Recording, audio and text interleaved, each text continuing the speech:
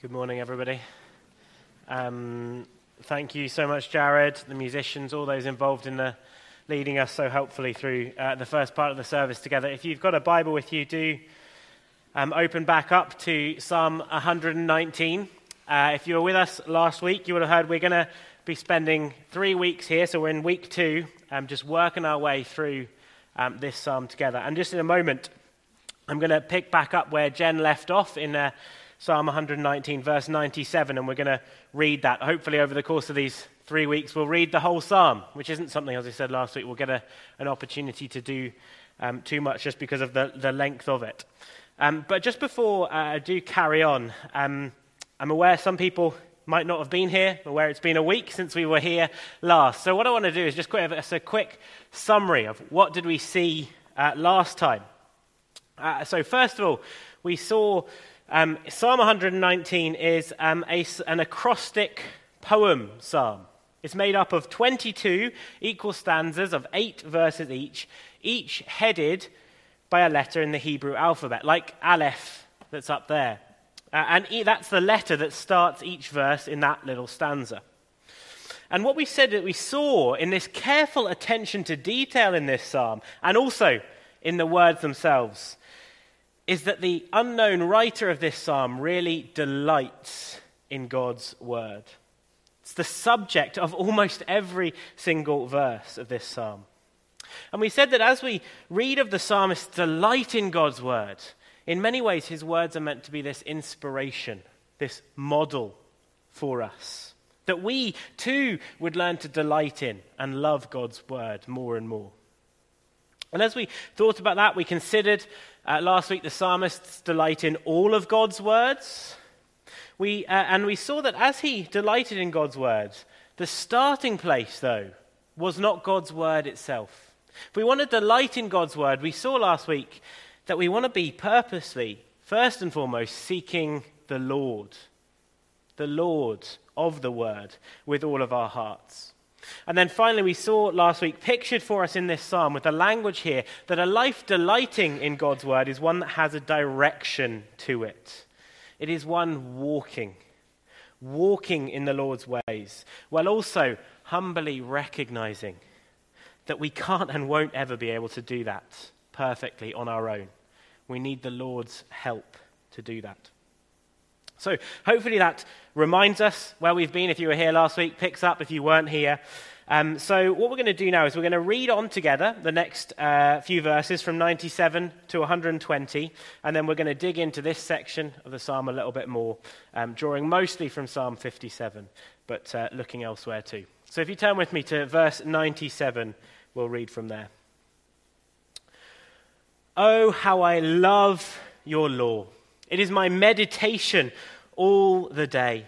Your commandment makes me wiser than my enemies. It is ever with me. I have more understanding than all my teachers, for your testimonies are my meditation. I understand more than the aged, for I keep your precepts. I hold back my feet from every evil way in order to keep your word. I do not turn aside from your rules, for you have taught me. How sweet are your words to my taste, sweeter than honey to my mouth. Through your precepts I get understanding, therefore I hate every false way. Your word is a lamp to my feet and a light to my path. I have sworn an oath and confirmed it to keep your righteous rules. I am severely afflicted. Give me life, O Lord, according to your word. Accept my freewill offerings of praise, O Lord, and teach me your rules. I hold my life in my hand continually, but I do not forget your law. The wicked have laid a snare for me, but I do not stray from your precepts. Your testimonies are my heritage forever, for they are the joy of my heart. I incline my heart to perform your statutes forever to the end. I hate the double-minded, but I love your law. You are my hiding place and my shield. I hope in your word. Depart from me, you evildoers, that I may keep the commandments of my God. Uphold me according to your promise, that I may live. and let me not be put to shame in my hope. Hold me up, that I may be safe and have regard for your statutes continually. You spurn all who go astray from your statutes, for their cunning is in vain. All the wicked of the earth you discard like dross. Therefore I love your testimonies. My flesh trembles for fear of you, and I am afraid of your judgments. Well, let's just pray again as we turn to consider these words and this psalm again. Lord God, we really do with all of our hearts want to be able to say and echo what the psalmist said there in verse 97. Oh, how I love your law. It is my meditation all the day. Please, even this morning, Lord, through your word, would you stir our hearts that would be increasingly true for each of us here. We pray this in Jesus' name. Amen. Well, we finished last week, if you were with us, considering this encouragement, that if we will walk in the Lord's ways, that if we will walk according to his word, we will be blessed. That's how the psalmist opened the psalm, isn't it? 119, verse 1. Blessed are those whose way is blameless, who walk in the law of the Lord. Blessed are those who keep his testimonies. And as we closed, we began just to think briefly about that idea. But as we continue now on through the psalm this morning, what I really want us to do is begin to dig into this idea in even more detail. Asking this question: how and in what ways does delighting in God's word, walking in his ways, bring this blessing that the psalmist speaks about? And it's my hope and prayer that as we think about that this morning, again, as we thought about last week, however we would say we come this morning feeling about God's word, we would be encouraged, we would be inspired to get back to seeing the goodness of it. To get back then, in seeing the goodness of it, get back to reading it, living in line with it, delighting in it, keeping it front and center in all that we do. That we might wholeheartedly say, as the psalmist does in verse 103, how sweet are your words to my taste, sweeter than honey to my mouth. It's my prayer that this morning we might leave saying that. So let's get into this and see this morning three main ways that this psalm points us to. That as we delight in God's word, walking in his ways, this will bring blessing. And here's the first. You'll find blessing as you delight in God's word, walk in his ways, because as you do that, you will find God. Do you remember back at the beginning of the psalm, the writer showed his hand, didn't he? We read it just again now. More than just delighting in God's word as a set of rules to follow, the psalmist delights in God's word because he seeks God. He seeks God himself with his whole heart. And just as we saw that focus in the opening verses, we see that focus again if you look with me to verse 57, where we picked back reading today. If you look there with me, there the psalmist writes, "The Lord is my portion. I promise to keep your words." And we saw that same language reflected later on. Now, the language of portion here is particularly important and relevant. It's used by the psalmist here, and it's used in the book of Numbers and Deuteronomy, both of which the psalmist would have had in front of him at the time of writing. And in those books we read that while every other tribe of Israel, as they enter into the promised land, will be given an inheritance from the promised land, we read there that the priests and the Levites wouldn't. And that is because the Lord himself would be their portion, their inheritance. And this example of the Levites was meant to show that when all is said and done, it is the Lord who we need. As one commentator puts it, to have the Lord, that is to have everything. The Lord is, using the language of the psalm here and using the language that we're using, he is the ultimate source of blessing. And so it's no surprise that someone like the psalmist, who's in God's word so regularly, has found that to be the case. This is the psalmist, right, who speaks of regularly meditating on God's law. Verse 62 of rising to praise the Lord at midnight because of his righteous rules. This is someone who time and time again comes back to God's word, reads it, thinks on it. And as he has done that, this is what he has seen. He has found his God, and he has seen the goodness of his God. Look at how the psalmist writes at the end of this same stanza that we were just looking at, verse 64.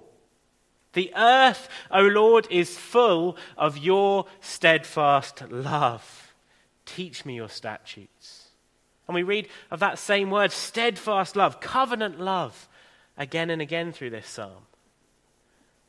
This is a God who in his word has promised to be the God of his people, to be with his people, and to be faithful to them right to the end, even when they've proved faithless. No wonder we read words like in verse 68. The psalmist says to the Lord, you are good, and you do good. How does he know that? Because he's gone back to God's word and seen it. In God's word, we see time and time again who God is, what he's really like, the blessing of that. And we get to know God more and more for ourselves. And we see also in this language, I think here, that this God is one who we can have relationship with. Notice the language of verse 57, the personal language here. The psalmist writes, the Lord is my portion.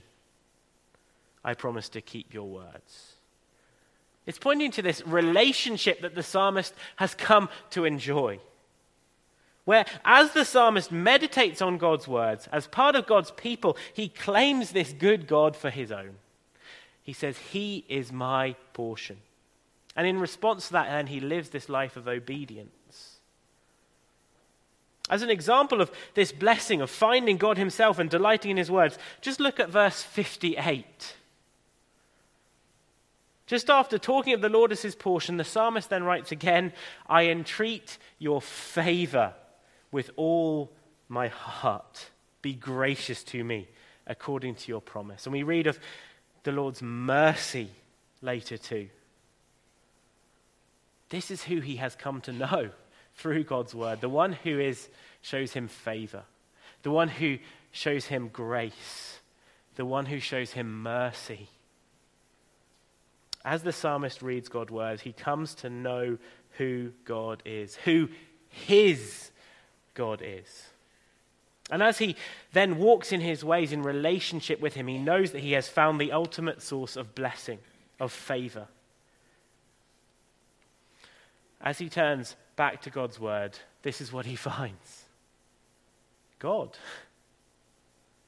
And God is still the one who, when we continue to turn back to God's word, the one we will find. Like the psalmist. Just as for the psalmist, as we read God's word, we too will be constantly learning more about him, more about his character, more about his love, about the fact that he is that refuge for us to run to, about the fact that he is our portion. And then, even as we seek to keep God's words, even in keeping them, as the psalmist is so set on doing, we find the same thing.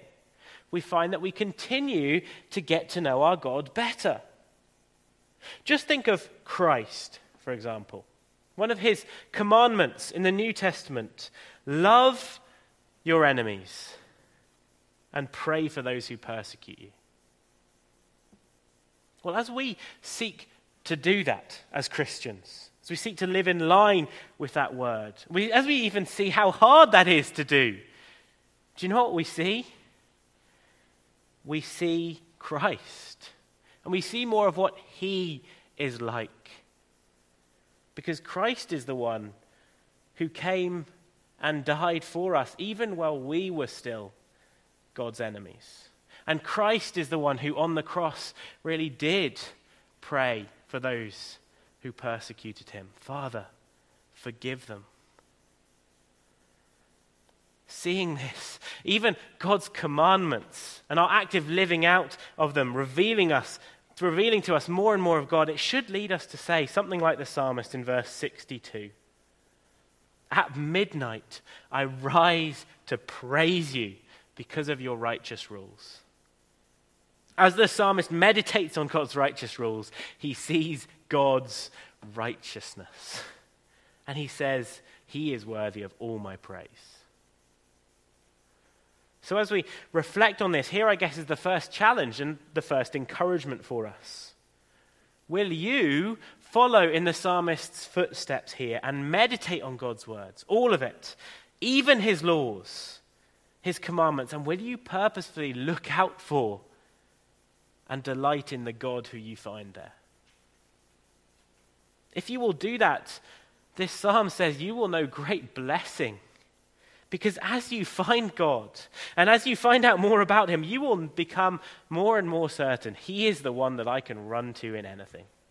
He is my portion. He is the one who is all that I need. And thinking about this, here's something practical that I've found helpful from time to time to do as I read the Bible, just at home. Have a pen in hand, and either in the margins of the Bible, if you feel comfortable doing that, or just in a separate notebook, jot down what you see there as you read about God, his character, what he is like. You'll be surprised at how much, when you purposefully read like this and you look for the Lord, you will find him. And then you can use that list, have it beside you when you pray or whatever, just to look back at it and say, this, do you know, this is my God. This is who my portion is. This is the one who I can know as my God. You will know blessing as you do that. You will know that you have a God who can never be taken from you, no matter what else might be happening in your life. Just as talking with and listening to your best friend or to your husband or to your wife, you keep all the time finding out more about them, don't you? Well, so it is when we turn to God's word. We keep finding out more about him, and it gives us more and more reason to delight, to praise him. Let's each of us here this morning not be satisfied with what we already think we know about God. Let's be ready to dive deeper and deeper into his word, into the riches then of who we see that he is. Because I promise as we do that, we will not be disappointed. This is a God who is worthy of all our praise. As we read in Psalm 119 verse 2, blessed are those who keep the Lord's testimonies, who seek him with their whole heart. Because as we do that, as we seek the Lord in God's word, even in keeping it, we will find that the one we are seeking, he is the fount of every blessing. So that is the first blessing that delighting in God's word and walking in his ways brings. We find God himself. Now let's turn to a second blessing that we see really clearly in some of these verses that we read this morning. That as we delight in God's word, as we walk in his ways, we will find wisdom. Now wisdom is a funny term, isn't it? Often we'd attribute it to someone who basically knows a lot. Or maybe they've worked a lot of things out in their life. Someone like Albert Einstein, for example. His work in the area of physics won him a Nobel Prize in 1921. As he said, or worked out, I guess, E equals mc squared. Does just saying that make me sound any wiser? I have no idea what it means, just in case you were wondering. Or we might attribute wisdom to someone with lots of life experience. Wisdom comes with age. Like in the kids' book that I enjoy reading from time to time with my kids, A Squash and a Squeeze. In it, we see this lady. You'll see in the back there, she doesn't have much room in her house. So what does she do? She turns to the wise old man, you see pictured. And he helps her. Although I don't want to ruin the suspense by telling you how. So you can come and find out. I've got this book available, even to loan this coming week. So, and of course, those things are true, aren't they? Wisdom does come with knowing a lot. And it comes with experience. We read things like in Job 12 that wisdom is with the aged. understanding in length of days. But here in Psalm 119, we see something else. We see another consideration to do with wisdom that I think takes precedent over all those other things, over how clever you are, over how much generally you know, how much life experience you have. And that is, where are you getting your wisdom from? If you turn with me to the Mem stanza from this psalm, verses 97 to 104, I think we see this really clearly right the way through these verses. Just read with me verses 97 to 100 and notice what the psalmist says makes him wise here. Verse 97, "Oh, how I love your law. It is my meditation all the day. Your commandment makes me wiser than my enemies, for it is ever with me.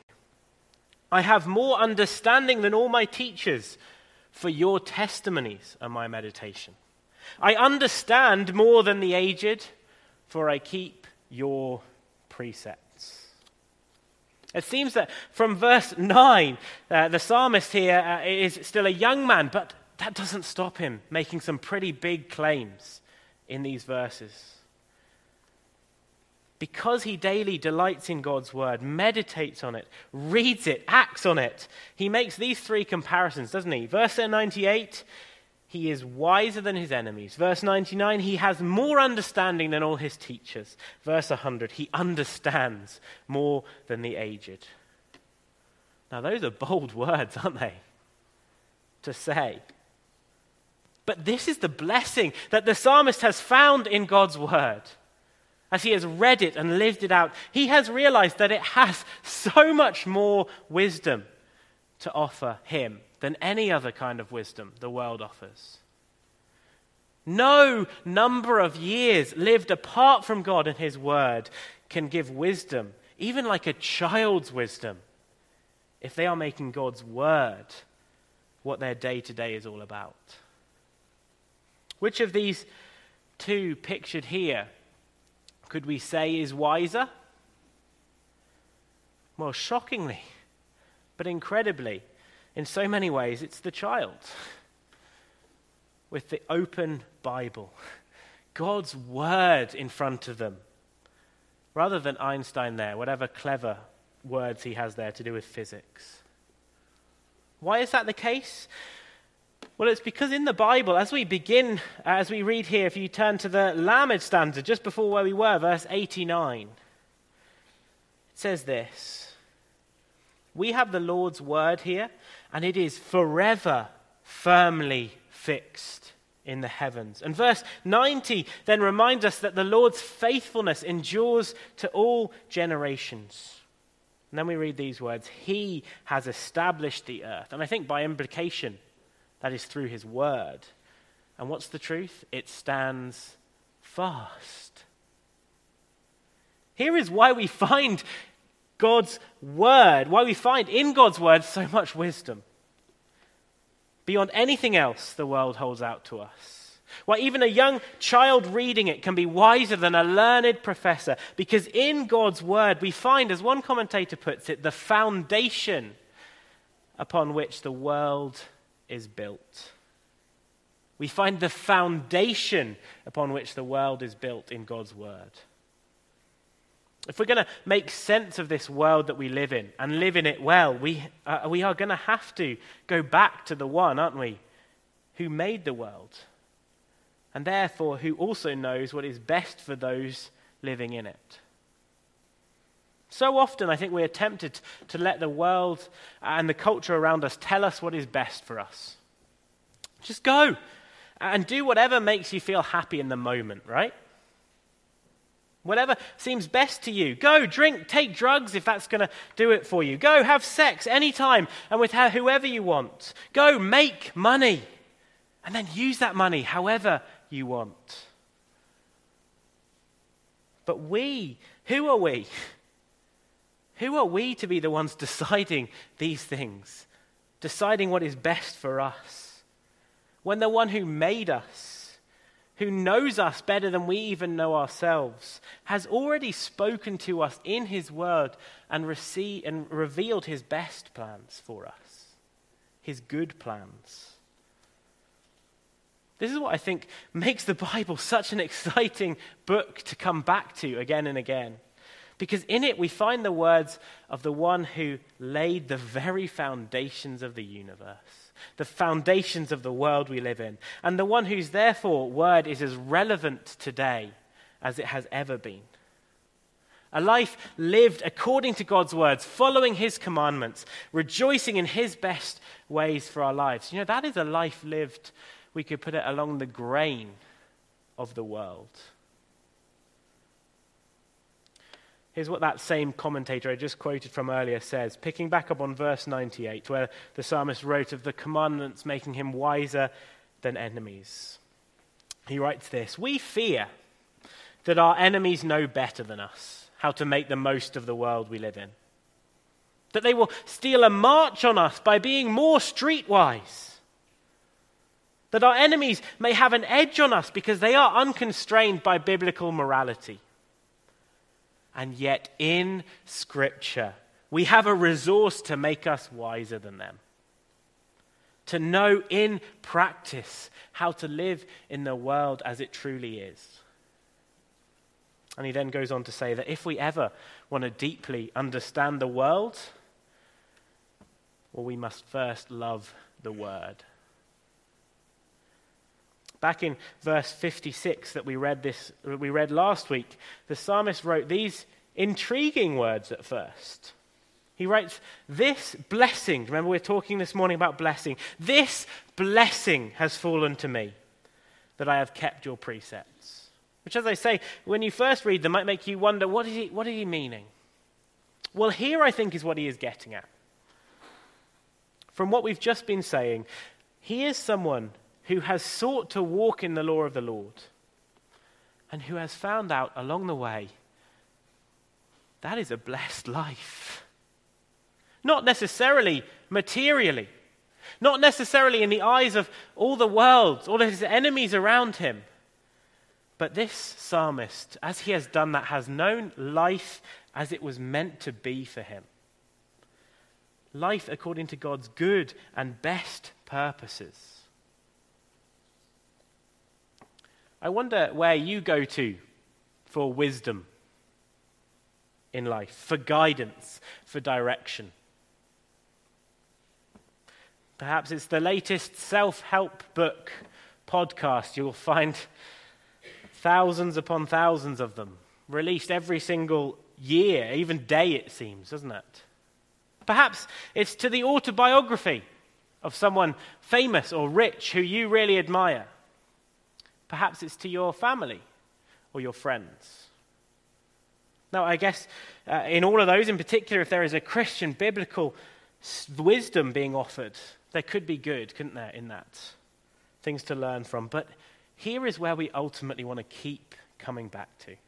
We want to keep coming back to God's word because we find in it true, eternal wisdom.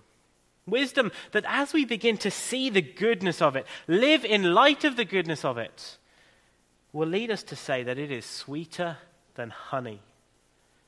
Because in listening to it, we find what it really is to live a blessed life. A life based on the same word that laid the foundations of the world. And that word still stands today as an ongoing source of blessing to all who will listen. See, as Christians, when we take God's word seriously, we look to obey it, we aren't just honoring God. That is, of course, what we are doing. But we are also doing something else. We are actually doing what is best for us. What it is best for us to flourish as humans here on earth. You want to know what a blessed relationship looks like? Go to this book for the principles. You want to know what it looks like to wisely rest amongst the busyness of life? Go to this book. You want to know what it looks like for you to use your money, your skills, the gifts that God has given you as wisely as possible for the blessing of others, for the blessing of yourself? Go to this book. This is your starting point. I wonder what particular things in your life you are thinking through right now. Well, let me just tell you that nowhere out there does there exist such a practical and rich source of wisdom as right here in God's word. The famous verse 105 sums this up, doesn't it, I guess? Your word is a lamp to my feet and a light to my path. That light that will show us God's best purposes and plans for us, showing us the way. And as we follow in that way, what will we find? We will find goodness. We will find blessing. So, flowing from all of this then, what we've just seen, delighting in God's word, walking in his ways, that brings blessing in first finding God, second finding wisdom, third that's up there already, that we will find life.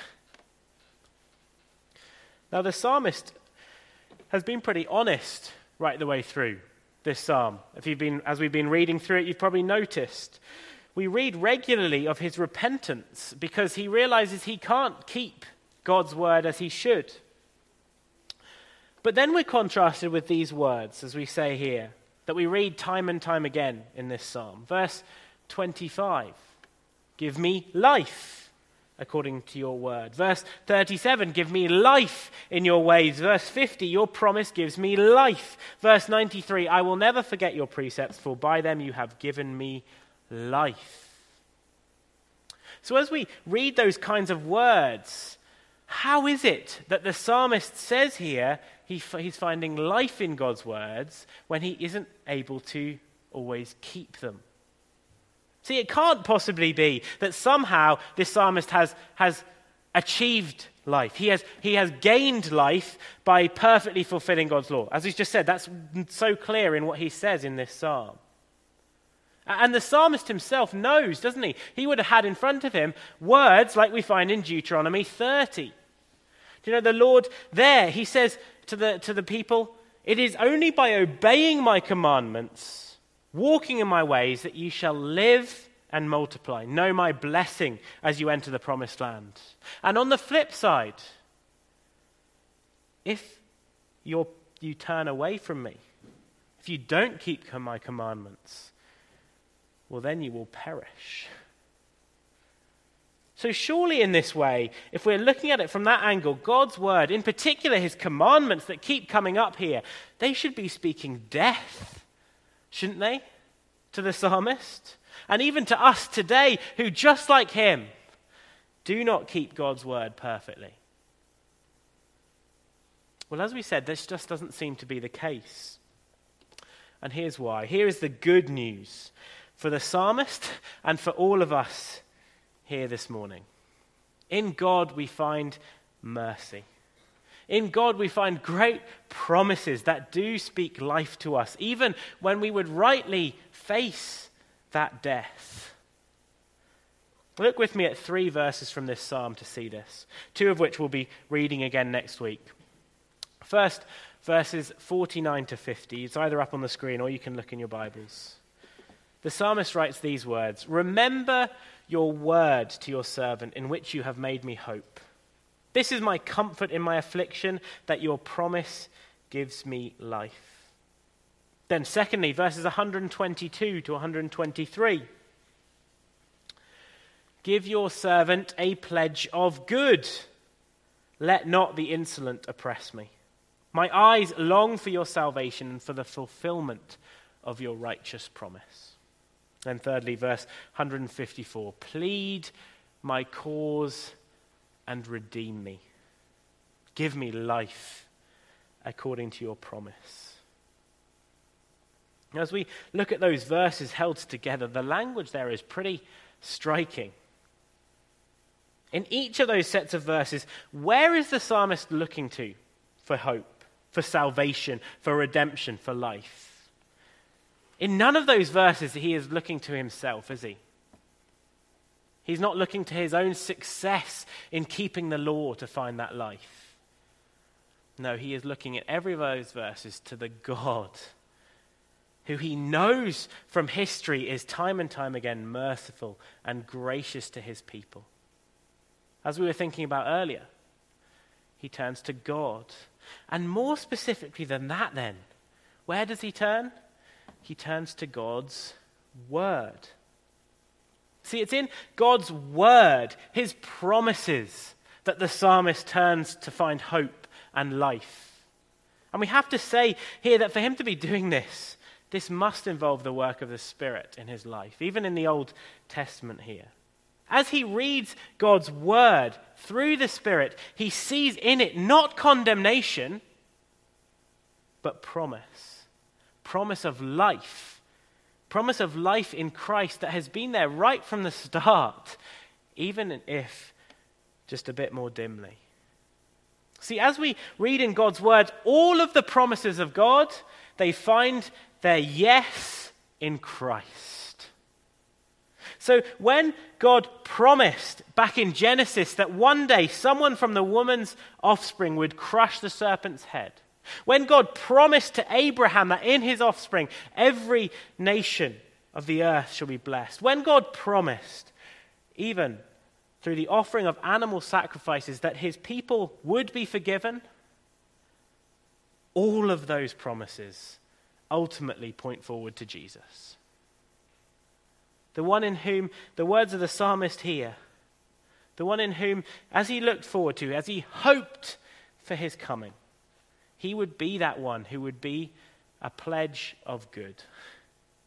He would be that one who would bring salvation.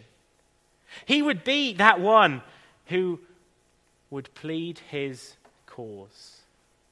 And gloriously, he would be that one who would redeem him and who would give him life according to God's promise. This is Christ. And in Christ we have life. Just as a skyscraper towers over any surrounding building, so it is in God's word. In God's word alone, we find this hope that towers over any other hope that the world could hold out to us. It is the hope of life in Christ. Christ, who, as he said himself, is the way, the truth, the life. Christ who came that his people may have life and have it abundantly. Christ who, as Andrew was pointing us to last Sunday evening, abolished death and brought life and immortality to light. Why can we and should we, like the psalmist, delight in God's word? How does walking in his ways bring blessing? Well, because ultimately when we do that, we walk with Christ. And as we turn again and again to God's word, who do we find there? Christ. And in walking with him, in trusting in him, in turning to him in all things, we find that he alone has words of eternal life. And what greater blessing is there than that?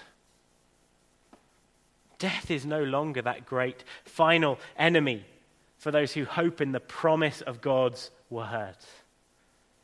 Like the psalmist says here, he has life. Death is just that doorway to eternal life to come. And that doorway, when we go through it, we will find that we are more alive than ever in the presence of our God. As we remember that, may we learn to treasure and delight in this book more and more. Because in it, we find God. In it, we find wisdom that is incomparable to any other wisdom in the world. And in it, we find life. Let's make this book what we keep coming back to, delighting in, walking in with all of our lives. Let's pray as we close.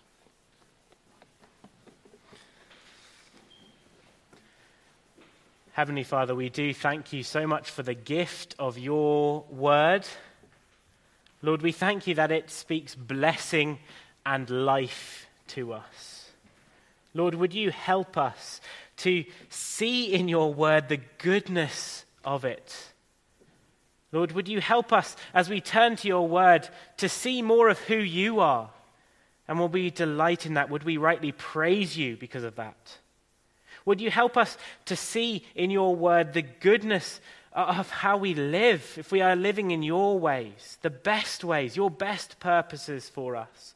Lord, as we turn to your word day by day, would you show us what it is to live according to your best purposes? And would we know that blessing that comes with that? And Lord, as we day by day turn to your word, please would we see in it that life that we find there, that life found in Christ. We thank you so much for him, for all that he has accomplished for us, that he has defeated death.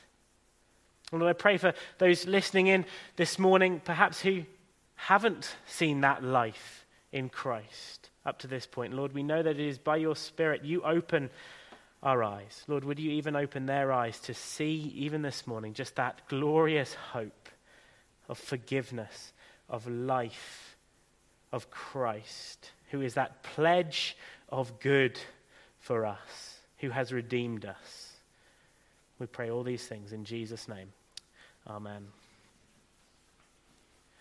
Well, we are going to close by singing this song, Christ our hope in life and death. Let's rejoice in this hope that we have of life through Christ. Let's stand as the musicians play.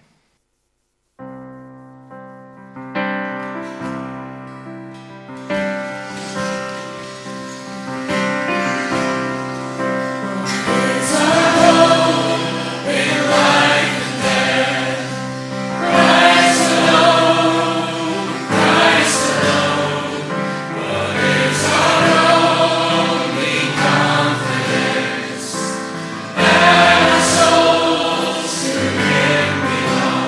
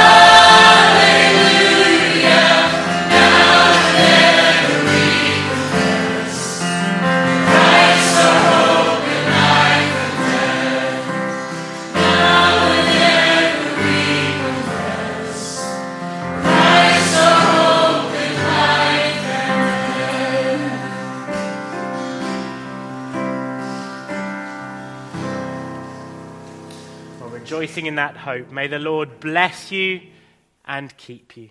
May the Lord make his face to shine upon you and be gracious to you. May the Lord lift up his countenance upon you and give you his peace through the Lord Jesus.